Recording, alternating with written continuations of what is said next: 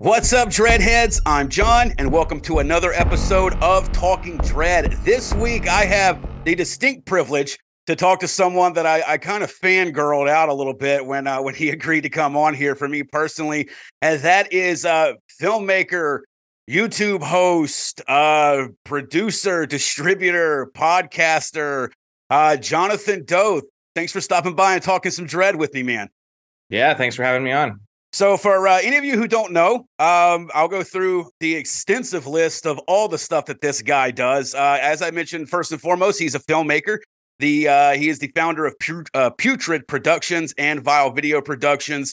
He is also, you just got done with your third film in the fetish gore series, Erotic Grotesque Nonsense, and that's Bar Funny, The Degenerates, and your latest one, Defilement of a Porcelain Doll. I found him originally on YouTube. That's where I originally discovered you before anything else, and that was with Cinema's Underbelly. I love to check out stuff about disturbing movies and stuff like that, and really dug your channel. You also host a podcast, Uneasy Terrain Explorers Club, which I'm also a very big fan of. You just had a murderer on, didn't you? A real life murderer. Yeah. Just interviewed Wild Bill. He's a hitman and a serial killer. Yeah, is he still in prison? Yeah. Okay, go ahead. He's in a Panama prison, and he's going to be there. He's got probably 40 more years to serve. So wow. Okay. And then also I'm missing one of the other YouTube channels. It's the Murderbelia Show and Tell, correct? Yeah. Yeah, and of course you can check out all of his stuff at putridproductions.bigcartel.com. And he's got several websites and social medias. Those are going to be in the show notes below, whether you're checking this out on YouTube or on the all the podcast platforms we're on. So I guess I got to kick it off first and foremost because you do a lot. Well, so I mean, I guess what made you want to get into all of these different facets of horror? Because I mean, normally when I talk to someone, we had James Harbison on last time. He's a horror author. What made you get into all of this? I mean, you cover pretty much all angles of horror with everything you do, man. Yeah, so I've shared this story a couple times, but I had a traumatic brain injury when I was a kid and had like crazy hallucinations and stuff because I had a seizure disorder till I was about 13 when I went through puberty. And so I really kind of like the world was kind of this unpredictable, scary place because I would have these seizures that would cause me to have hallucinations. And so I was kind of a scared kid, but I was born in the 90s. And so I like gravitated towards Goosebumps and like Are You Afraid of the Dark and would like record episodes or rent movies and whatever, and used horror as a way for me to kind of like gain control over fear. I was able to get a tape and rewind it or fast forward or pause it or whatever. And it gave me kind of like autonomy over that. And so as a really young kid, I always had this like love for horror. And I think kind of exploring that kind of stuff, I think a lot of people can relate to this, that you it's like a safe avenue to explore this kind of stuff, and it allows you to kind of like push your own boundaries. And some people hate that feeling and some people like that feeling, and I'm one of those people that really likes that feeling. I like feeling uncomfortable. I like feeling like my boundaries are being pushed. And so over the years, I've just been pushing that envelope more and more and more, and started out with your exploitation films, your video nasties, things like Cannibal Holocaust and stuff like that. And it eventually evolved into more extreme stuff like August Underground and Lucifer Valentine, and then ultimately went into darker avenues of other things like true crime and extreme pornography, things of that nature. And I also am a kid that grew up like in the punk scene and have always just had an interest in kind of like the underbelly of society, like the fringes of society. And so I like to explore all of those avenues. Like I just like to exist in the fringe, in the underground. And so I tried, and I have all of these different interests. Like I've got horror, I've got true crime, I've got oddities, I've got whatever. And so I basically try to like, I've got my Cinema's Underbelly channel and I can explore cinema, and I've got my podcast and I can interview porn stars and crime scene cleaners and serial killers or whatever. And and then I'm a filmmaker myself, and then I've got my true crime stuff that I do too. So I just want to be able to have no limits and be able to explore anything I want to explore. Now, one of the first things, if I'm not mistaken, that you kind of got into was with photography, correct? Yeah. And so, what was the name of the because you released a couple of books, if I'm not mistaken. I know you were taking like pictures of like dead animals you were finding and shit like that.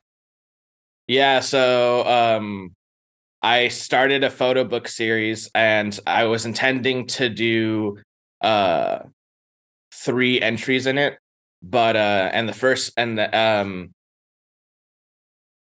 very first one that I did is called Animalia Mortem, and it's focused on roadkill. And basically, I for 8 months would just, every time I was driving, running errands, doing whatever, anytime I would see roadkill, I would pull over and take a picture of it. And after 8 months, it was like an accumulation of all these pictures. And kind of the point of it was like, we see roadkill all the time when you're driving and stuff, but no one stops and bears witness to that. You know, like everyone says, stop and smell the roses, but no one says stop and check out the roadkill, you know? And so it was just kind of like an interesting thing I wanted to explore. Like, look how much roadkill I came across in 8 months. Right. You know, if you actually stop and look at it, and for the most of the part, most of the time, people will just drive by that stuff and it's just rubbish on the side of the road. But like, Right. And so the whole point of the photo book series was to stop and pay attention to things that are like in front of your face all the time, but no one pays attention to it. So the photo book series, it was really expensive to put out that book, and it didn't gain a lot of traction. But I eventually plan on putting out 2 more. The second one is going to be called Worlds Forgotten, and that one's going to be of abandoned buildings and stuff. Okay. Like if you, I don't know where you're located, but like the drive from like, I'm located in San Diego, so the drive from San Diego to Vegas, there's tons of abandoned buildings, like all on that whole when you're driving down the 5. And so I took that drive and stopped and took the pictures of all of the abandoned buildings that you see, and so that's going to be the next entry within it. So Awesome. Awesome. So, all right. So you went from that. Now did like the YouTube channel and the podcasting and stuff like that, did that actually like start taking place before you started actually making films? I know one of the first things that I kind of became aware of was when I think it was Marcus Koch that did he put out Symbolicus, correct? mm-hmm. And you did a segment on there, the Hexagon segment. Was that the first thing that you would kind of release? I'm sure it wasn't the first thing you ever filmed, but was that kind of the first thing you filmed that was actually released? Yeah, that was the very first film that I put out under my stage name of Jonathan Doe. And so yeah, that was a short film of basically, it's like 13 different filmmakers did like different shorts, and the only thing we were given was just a symbol. So I was given a hexagon, and I could do whatever I wanted. So I made this really bizarre interpretation of the origin of man and Mother Nature and stuff like that.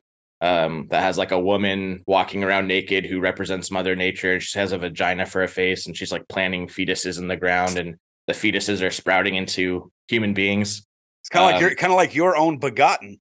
Yeah, I wanted to make something super bizarre and weird like that. So that's the very first thing I did. But the very first like thing that actually gained a lot of traction was Cinema's Underbelly. So I started with Cinema's Underbelly, and from gaining, what I wanted to do is I wanted to build an audience first and then start making films, because gotcha. I think doing it the other way around is hard. Like if I just made something and I had no name behind me, no one's going to give a shit. You know, people are putting out movies all the time. So I did the YouTube thing and built an audience, and then started making movies after that.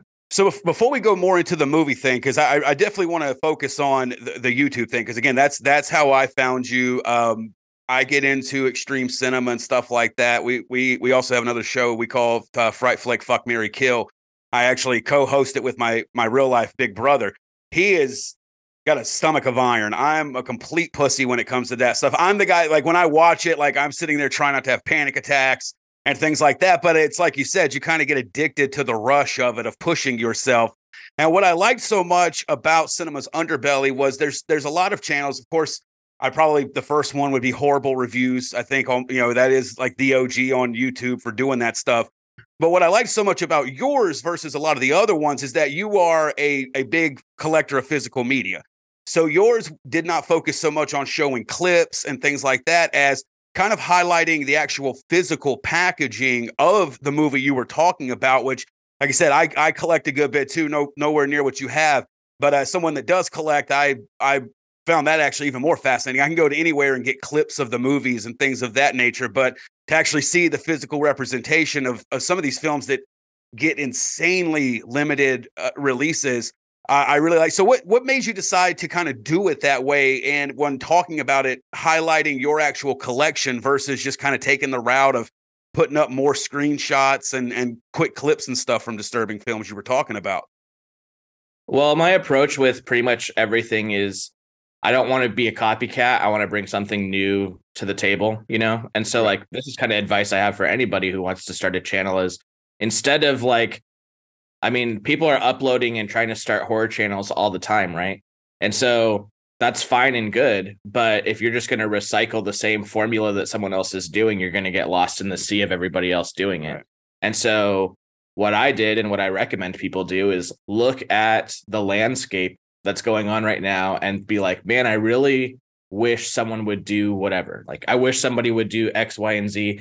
And then you be that person. You fill in that missing gap, you know? And so when I was starting Cinema's Underbelly, the two things that I really saw lacking when it came to the horror review channels was people would do unboxings and like show their DVDs, but the cinematography was always crap. You know, it was like a person just kind of like flashing the cover, right, flashing the spine, not spending the time to really look at it, you know. And as collectors, we watch these unboxings because you go, oh, well, do I want to buy this new edition? Like, is it worth it? You know, or for something that's super rare, you're like, I really want to see what the cover art of this looks like.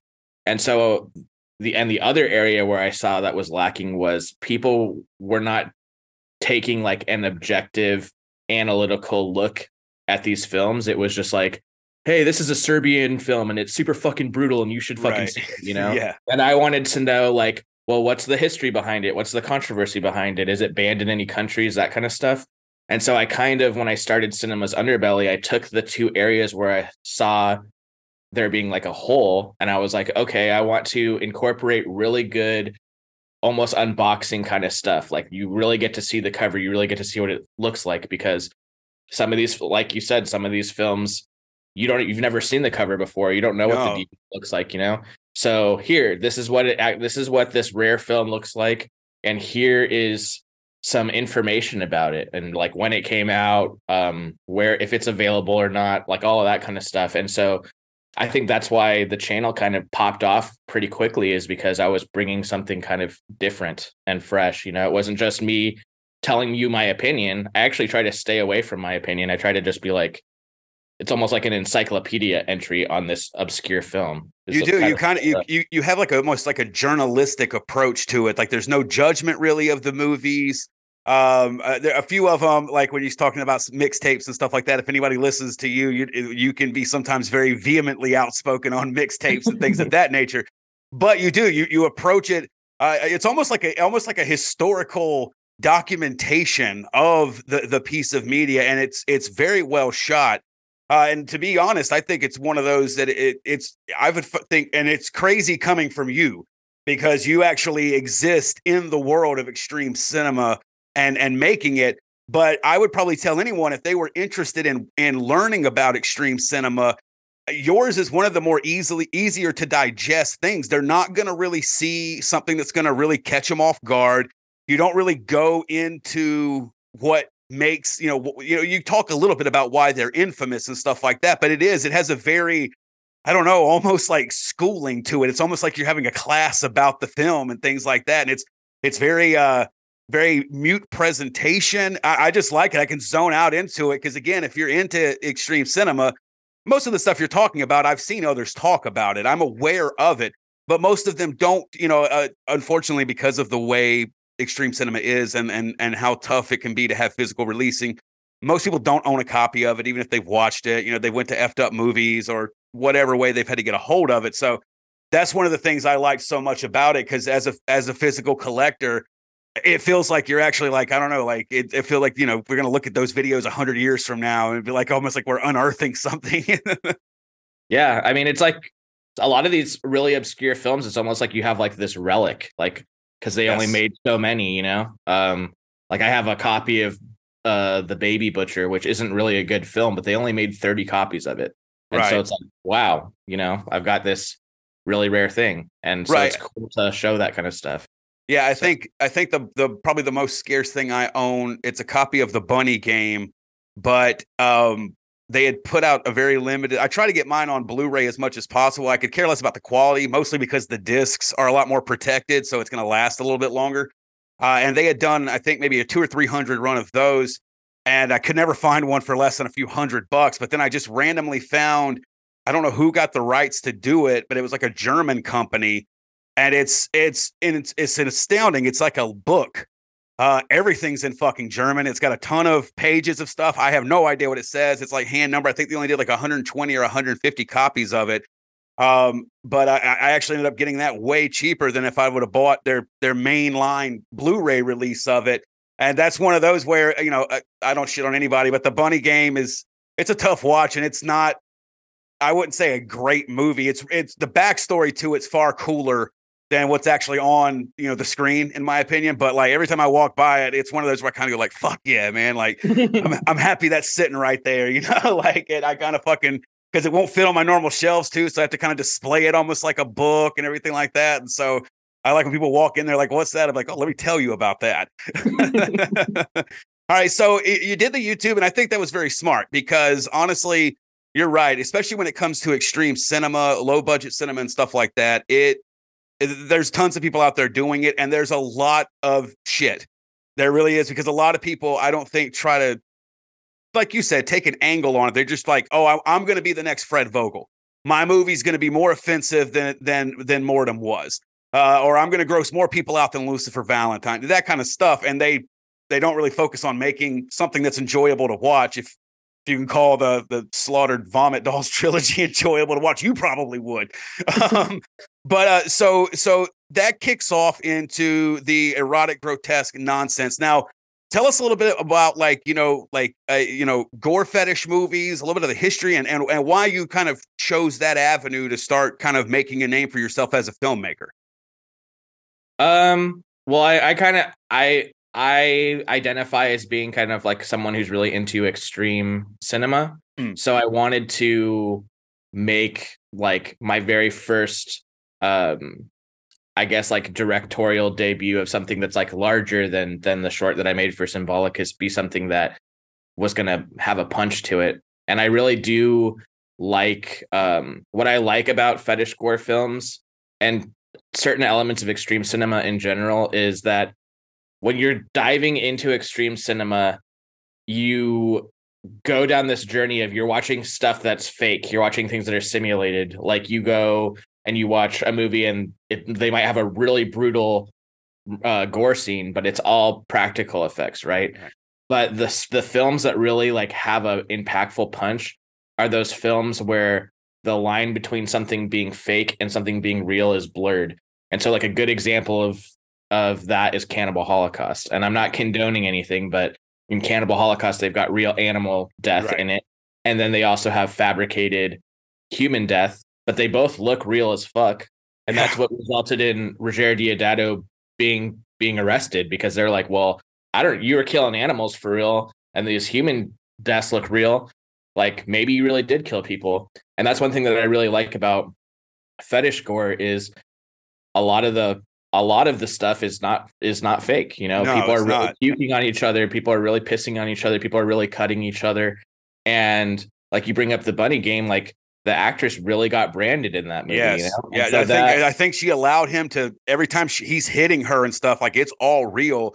And it's cool because it was if you anytime she talks about it, she was kind of retelling stuff that had really happened to her. So it was a way, kind of like how you found horror taking back a part of your control. That's what making the bunny game was for her, because at this point, rather than someone doing these things to her against her will, she was in charge. She was telling him to do it. She was allowing it to happen. So there was therapy going on, despite how people feel about it. That was a therapy session on film for her, basically. Yeah. And so that's why I think that these kind of films are really impactful. Is like I could say that there's elements of the bunny game that have fetish elements, like someone could get off to like the BDSM elements of that or whatever. And so I wanted to incorporate that in my work, and I came across actress Felicia Fisher, who she does like puke fetish stuff, and so it just made sense to me, like, oh well, the first thing I'm going to do is make a fetish gore, a metaphilia film. A metaphilia is like the technical term for puke fetish. And I'm really inspired by like Japanese JAV films. JAV is Japanese adult video, for those who don't know. And that's a lot of where the really gross fetish stuff comes from, stuff like Squirm Fest, stuff like Terrible Meal. And I wanted to make kind of an homage to that. And so the name Erotic Grotesque Nonsense actually comes from a Japanese art style called Uraguru, which translates to Erotic Grotesque Nonsense. And okay, I never knew that. Yeah, so basically, that series is kind of like my little love letter to this art style, and it could be anything from like paintings to videos. Like a lot of like tentacle porn from Japan can technically fall under Uraguru or whatever. And so I wanted to make kind of like a Western acknowledgement to this art movement. And so Barf Bunny was kind of my homage to Terrible Meal, which I was really inspired by. And then The Degenerates is kind of my love for like found footage inspired by the Robert Bekowitz murder. But it's also my love for like found footage and pseudo snuff films.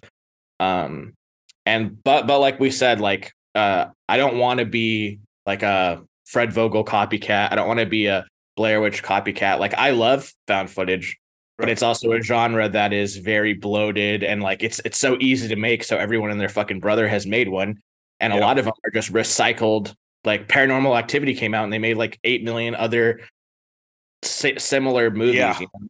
And so I wanted to make something. If I was going to make a found footage movie, I wanted to make something that was similar but different. Like you could see where my inspirations were from, but I'm not copying anybody. I'm kind of doing my own thing with that. And then this latest film, Defilement of a Porcelain Doll, is very inspired by the Guinea Pig series and the film The Devil's Experiment. In The Devil's Experiments, for people who don't know that film, a woman's abducted and they basically do systematic torture on her to find out the extent of human suffering. How long can a person endure suffering before they die?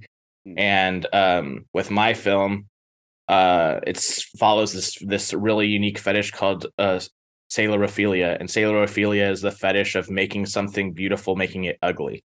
And so in that movie, the villain is an artist, and she abducts women and is trying to make her canvas ugly, and she's getting aroused by this process, and in that process she's also sacrificing this person.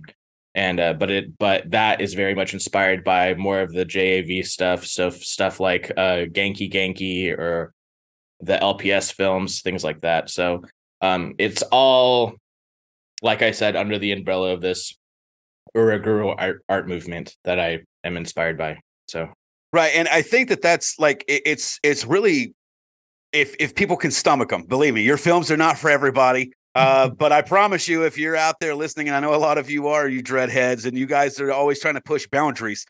This is the guy to fucking look after here, because I cannot handle puke shit. Just simply cannot. It is very.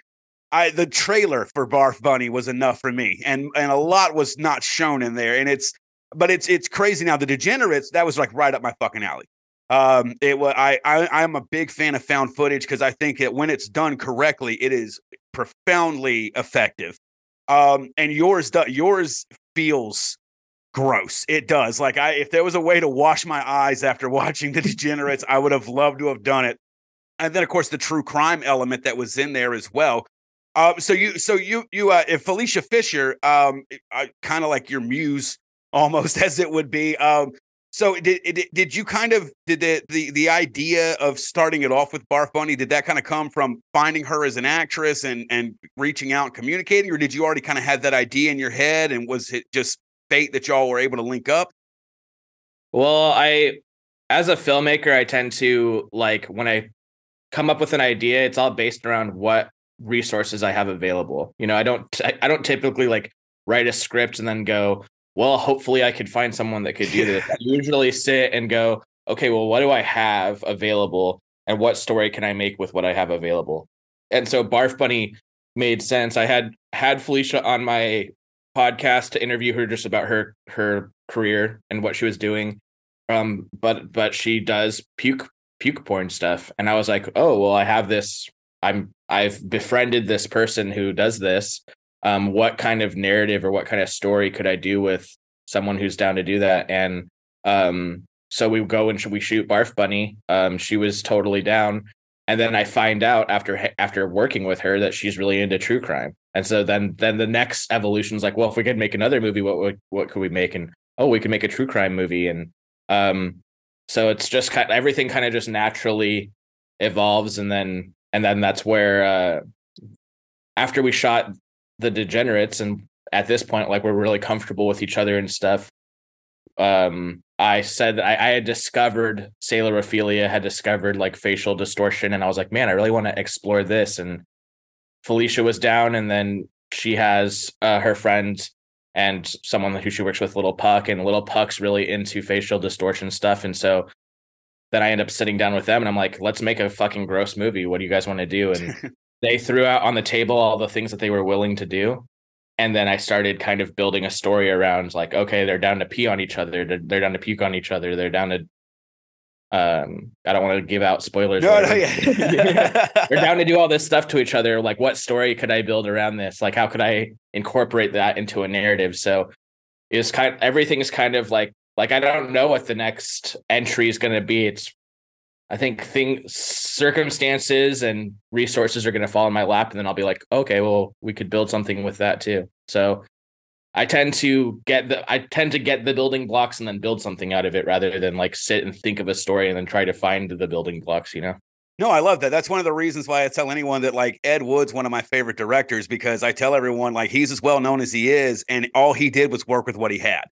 I mean, he would sit there and let one thing inspire him, and feel how you feel about his movies, but we're still talking about him. And he did. I've got this. I've got these people, and I've got this amount, this location. I can make a movie based on this. You brought up Felicia. There was a movie that she was in, and I'm trying to remember it, and I can't remember if it was a series, and the name is escaping me right now. But I know that it was a pretty brutal film that actually had like real cutting and things of that nature in it. And I'm putting you on the spot too, which isn't fair. But but so she did a bunch of films with Sam Hell. And that's the ones I'm Baroque thinking House. of. The Baroque House. There we go. Those are the ones I was thinking of. Mm-hmm. So she worked. That's kind of how I became aware of her. So she's done a bunch of films with them. I can't remember all of them, but yeah, she's done a couple of films with him. So Erotic Grotesque Nonsense, is the plan to continue on with that? I didn't know if that was going to just be 3 films, or is it just kind of, hey, once if I get another idea that fits in there, we'll make another one.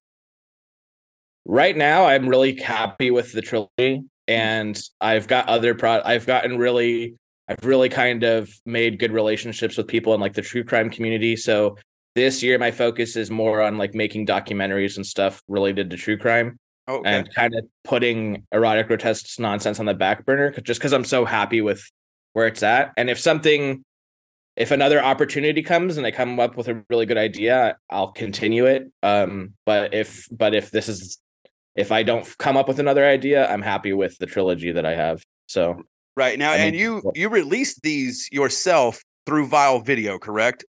Yeah. When did you start up that? Because I know that you've put out others' movies as well. It's a distribution company. How long have you been doing that? I've been doing that for probably 2 years now. I originally started Putrid Productions, and it was kind of like a DIY punk rock little thing that I was doing, because we were talking about how rare a lot of these films are. Right. So there's a lot of films that are stuck in what's called dead format hell. And for people who aren't really familiar with that, there's a bunch of movies that came out on like Laserdisc or came out on VHS, right? And then the distribution label that owned the rights to them may have become defunct or been lost or whatever. And so there's a whole bunch of films that never moved over to DVD, never moved over to Blu-ray. And so they're stuck in dead format hell, these formats that are dead. And a lot of them are never going to see the light of day. An example I give is the unofficial guinea pig entry, Lucky Sky Diamond. That film, whoever owns the rights to that is not going to put it out. I talked to Stephen Biro, who put out the guinea pig films. He said, yeah, that's never going to get released again. So basically you can either hunt down and spend a couple $100 on an original VHS of it when it first came out, but someone needs to keep this alive because it's a film that could become extinct, like if we lose it all. So I started kind of making bootlegs, unofficial releases of these films that are never going to see the light of day. And other examples like The Green Elephant. That filmmaker doesn't want anything to do with that movie. They're never going to put it out again. They don't care if people. I can't remember if it's Russian or German, but the troops are like down in a hole. The soldiers are. Yeah. Very rough shot, very rough film as well. But yeah. The Green Elephant. I don't want to question it, but like there's always this gray area of legality when it comes to bootlegs, because I have several bootlegs. If I have the ability to buy it and support someone, I'm going to totally do that. But at the same time, if they, like you said with Green Elephant, they want nothing to do with it. Okay. Yeah. Well, okay. You still made it and put it out, whether you want anything to do with it or not. That's your problem. If we want it though, that's where I think that the bootlegging thing comes in. What is the process of doing something like that? Well, Darren Ramage, who made the Traces of Death films, I was interviewing him, and he had a really good distinction that I think is important for a lot of people, because a lot of people hear the word bootleg and they go, "Fuck that," right? Right. To me, Darren Ramage said this. He said there's a difference between bootlegging and piracy, and this is the distinction he made. He said bootlegging is like what I was describing, is taking these films that don't have an official release, whose ownership is lost, that are orphaned projects, are stuck in dead format hell, and you're doing a service for the underground by keeping these films alive. Piracy is taking something that someone owns the rights to, and you're fucking stealing it from them. You're taking unearthed films, DVDs, and you're burning them or whatever. Like, that's fucked up. Yeah. But I think that's I don't know if that's the technical terminology, but to me, like, that's the distinction I make. I'm against piracy as well, but I do think bootlegging these films that otherwise could get lost, you're actually doing like a conservation project. And that's what I actually called it. Like, you're trying to keep this stuff alive.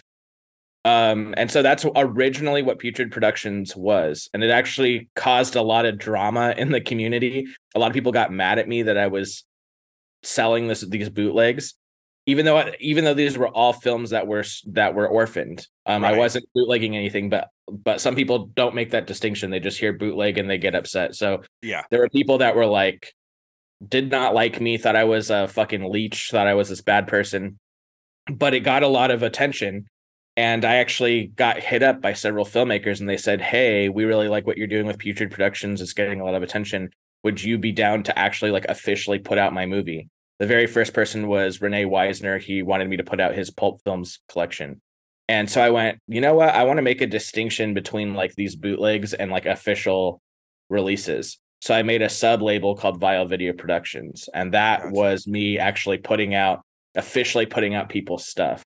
And eventually I kind of just retired the conservation project to the bootlegging stuff. And now Putrid Productions is just like my umbrella company for all of my different projects. But now I just put out official releases of people's stuff, and that's what Vile Video is. Yeah, and I like some of the packaging and special editions and stuff like that. I that you've done. Again, my least favorite, not in a bad way, but just because I do not have the stomach for vomit. But I was so tempted, and actually I couldn't because it had already been sold out by the time I found out about Barf Bounty. I was late to the game. But if I'd have been available, that special like limited edition thing you put together, I was like, that is disgusting. And like, if I could own that, I know every time I walk by my movie case, I'm gonna just feel my stomach churn, and that's a cool thing to be able to have. Is something that's like it's over there, but I don't watch it because it's kind of like the Ark of the Covenant from Indiana Jones. It'll melt my face off if I even open that thing. Um, when it comes to a lot of the underground cinema stuff that you're in, because obviously, if anyone listens to this, watches this, hopefully, plenty of people do. But there's always the thing of great, the physical, but obviously, for an independent filmmaker, that has to be limited. There's not a ton of money there for it. A lot of the times, you got to kind of take a gamble on how many you're even going to sell. So you got to be smart about it. What do you? Is there any future for extreme cinema in the streaming space, the legal streaming space? I know a lot of us, we all know if they're into it, you know about effed up movies. But again, that's a place where there is a lot of people's stuff on there that do, it's not an official site. There is piracy going on there. Where do you see any space? Is that something that comes to mind with as far as like preserving this? Because I am all about physical, but for anyone who wants, I mean, your movies came out, only a few hundred copies of them. Where can they go and get them? And do you think that that's an important question that the underground is going to have to start thinking about coming up? Well, I think that I think there are places where you can stream stuff, like people have Shudder, right? But I think I think a service like Shudder is pretty cool. Right. But I think that Shudder also needs to protect themselves because a lot of the super extreme underground stuff may be too offensive to people, And right. So Shudder may not want to I can't imagine my films being on Shudder because they're border on being pornographic. And so right. So I think some of those bigger labels or those bigger companies that stream this kind of stuff are just going to give a hard no to certain films if they have too much sexual violence or too much whatever. There's probably just subject matter that company's going to decline because they don't want to get canceled or get in trouble because they had a movie out there like that. And so I think that as much as people love streaming and stuff like that, there's always going to be this kind of there's going to be those films that are obscure and hard to get your hands on. And I think that's kind of part of the fun too. I hear people, I see on Reddit and stuff, people go, "Oh, Jonathan Doe's movies are so fucking hard to find because you can only buy it on DVD." And I kind of like that. I kind of like because as a collector, I've always wanted to have to hunt things down.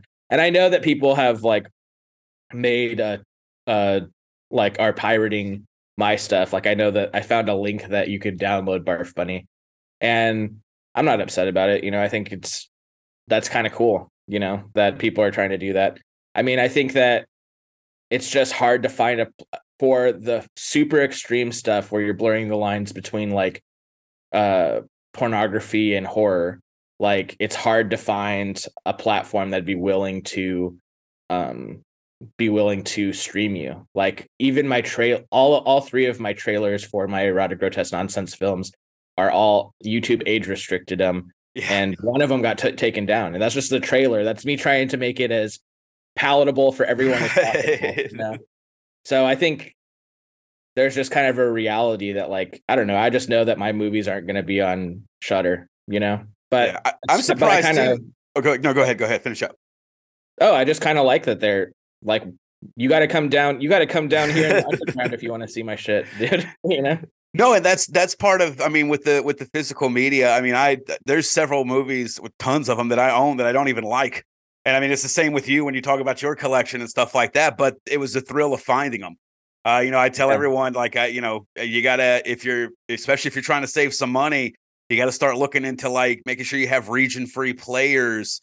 Don't be afraid to go and find out because, geez, I forget which one it was. There was one. It was substantially costly if I wanted Region A North America, and then I went and found the one that was released in fucking Belarus. And the damn thing was like $20, brand new, sealed, and everything like that. The only difference was I couldn't read the credits on the back of the box. But no, I think that's cool. I'm just honestly surprised at how much like Tubi even has on there. Um, that one's Well, that one.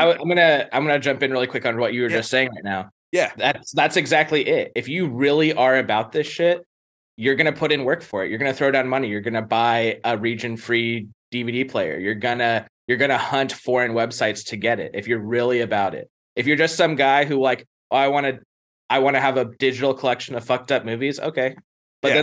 then there's the people who are really about it, and that's my audience. My audience. That's what all my shit's for. Like, that's what Cinema's Underbelly is for. Like, hey, this is a limited ass movie, and here you can look at it. Yeah, I mean, I got one. See if you could find yourself one. yeah. So that's not. I didn't mean to cut you off, but that's exactly like that's where my mindset is. People go, where can I stream this? You can't. Right. Yeah, it's almost. I mean, it may sound shitty, but it's almost kind of like a little like a club we have amongst ourselves. That and again, if it's not for you, it's not for you. But I enjoy. It thrills me when I'm finally able to find some movie that I've been wanting, even if it's not necessarily extreme. Just it was very limited release, or it just flopped, and it was.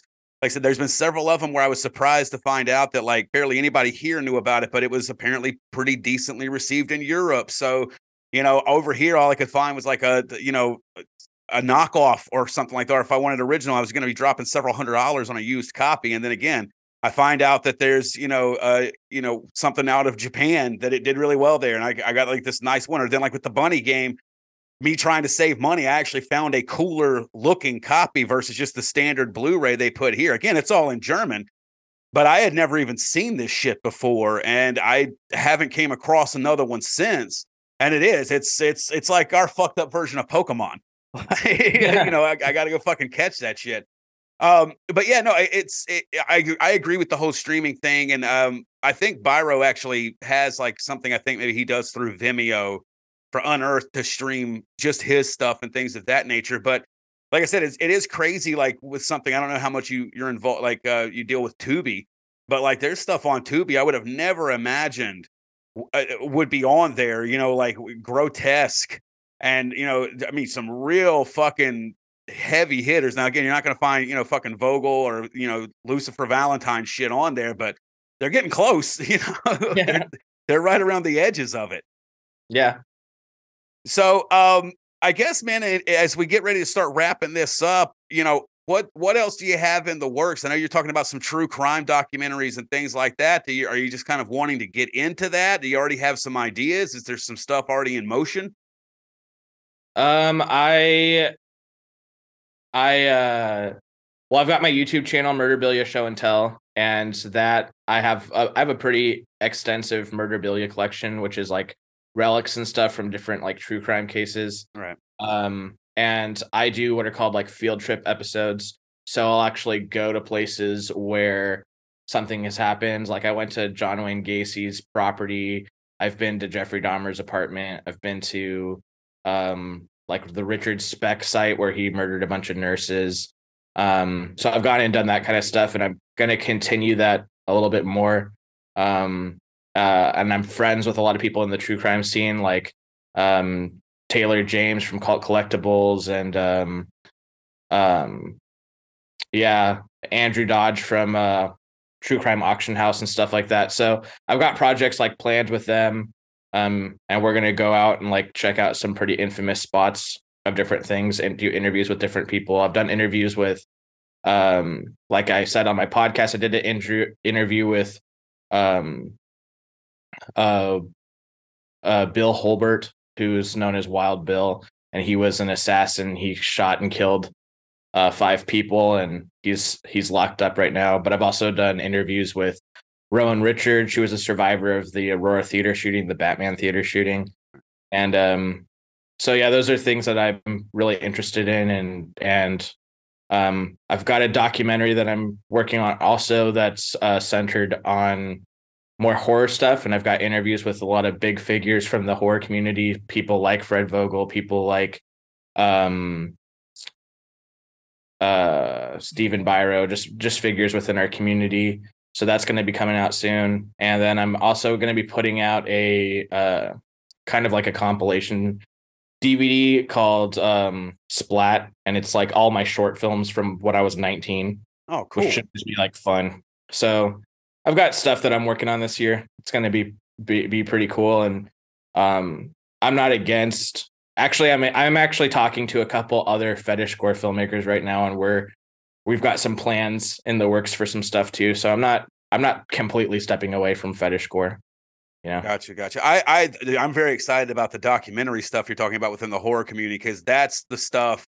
I believe Marcus Koch and his wife, I forget the name of it, but they have one that they've recently done. I've been trying to find a copy of it. I've been even trying to find it digitally to watch it. But I would love more of that. One of the movies, I don't know if you've heard of it, that I got that kind of got me into a lot of this was a movie called S&M Man. Yeah. Yeah, and that was how I found out about a lot of the people. I had just started kind of dipping my toes into extreme cinema, and there's a movie that Lucifer Valentine's in there, Fred Vogel, tons of other ones. And I actually own a copy of that, and I've rewatched it several times, and I've always sit there and I'm just like, that's what I find even more fascinating than necessarily the movies, is finding out what makes people like you tick and these others, because I think people see what you guys put on screen and they think you guys are fucking monsters. And I'm like, no, these people are normal people. There's people who listen, with our podcast, we kind of do like South Park meets true crime. It's very vile. We crack very offensive jokes. It's not for everybody. But, we've got, me and my wife, we have 3 kids. I work a normal job. I'm not a fucking monster. I mean, you may think I'm a monster, but I'm not. I'm just a dude. And so I like that aspect of it. Is that kind of what you're going for with kind of like, talking to them and interviewing and doing the docuseries on some of these filmmakers and creators?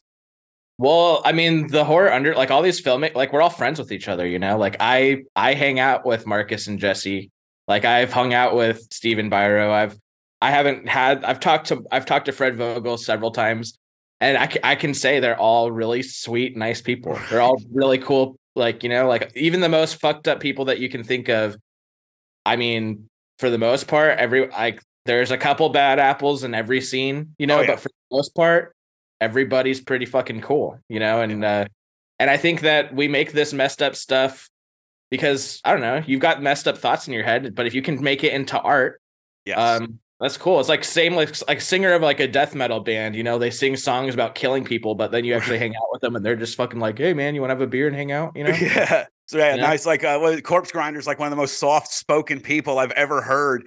Like when he's not on stage talking about, fucking wounds and shit like that. But yeah, he's like, I want to go shop around Target. Yeah. I want to go play some WoW later and shit like that. But it's the same thing. Like when I go to like death metal shows and stuff like that, I tell everyone, I was like, I think that everyone's like, how could you do that? Like, don't you feel unsafe? And I'm like, no, I think I'm getting some aggression out that we all have. Like like you said, we all have these fucked up thoughts. Sometimes we all do want to just go out there and start spin kicking the fucking air out of frustration with life. And I buy a ticket, I spend a few hours and I do that. And then I go home and I tuck my kids in at night, and it's an okay way to live. There's a lot more people that look surface level normal, and they are really fucked up behind the scenes. Yeah. I mean, like going into a mosh pit or watching a fucked up movie is like a cathartic thing. It's like, it's honestly relaxing. I feel better after I've been in a pit. Oh yeah. I'm like, oh yeah. I'm not alone. I'm not alone. There's other people here that are just as pissed off as me. Or then when I watch a movie and I'm like, you know what? There's not a lot of us that watch this movie, but there's plenty of us, I'm vibing with my tribe, Yeah. For real. Well, man, hey, I let's wrap this up. I don't want to take any more of your time, man, but I greatly appreciate this. Anything you want to plug real quick? Again, all of Jonathan Doe's links to his YouTube channel, podcast, his Twitter, IG, all of that's going to be in the show notes, whether you're checking this out on YouTube or any of the podcast platforms as well. But do you got anything you want to say in closing to anyone? Yeah, subscribe to Cinema's Underbelly, subscribe to Murderbilia Show and Tell, check out the Uneasy Train Explorers Club, and support the underground and buy some movies, dude. Absolutely. And again, that website is putridproductions.bigcartel.com, correct? Yep. Absolutely. So everyone check that out. Again, Dreadheads, be sure to visit spreadthedreadpodcast.com. You'll find links to our YouTube, all of the podcast platforms, our store, our Patreon, and all of that stuff. And if you're watching this on YouTube, or you should be, make sure that you like, comment, subscribe, and then make sure you check out all of Jonathan Doe's links, even out of morbid curiosity. I promise he does a lot of stuff. At least one thing he does, you're gonna fucking like it, whether it's his YouTube channels or his podcast. And if you find a way to get a hold of his movies and you want to push yourself, can't recommend them highly enough, except for Barf Bunny, because your boy himself could not handle that one. So him and Felicia and Marcus, they overdid themselves on that one personally. But again, Jonathan, thank you so much for coming by, man. We really appreciate you taking the time. Yeah, man. Thank you. Appreciate it. Have a good one. All right. And Dreadheads, as always, I'm John. You stay dreadful. We'll talk again soon. Shut up! Oh my God, I don't care!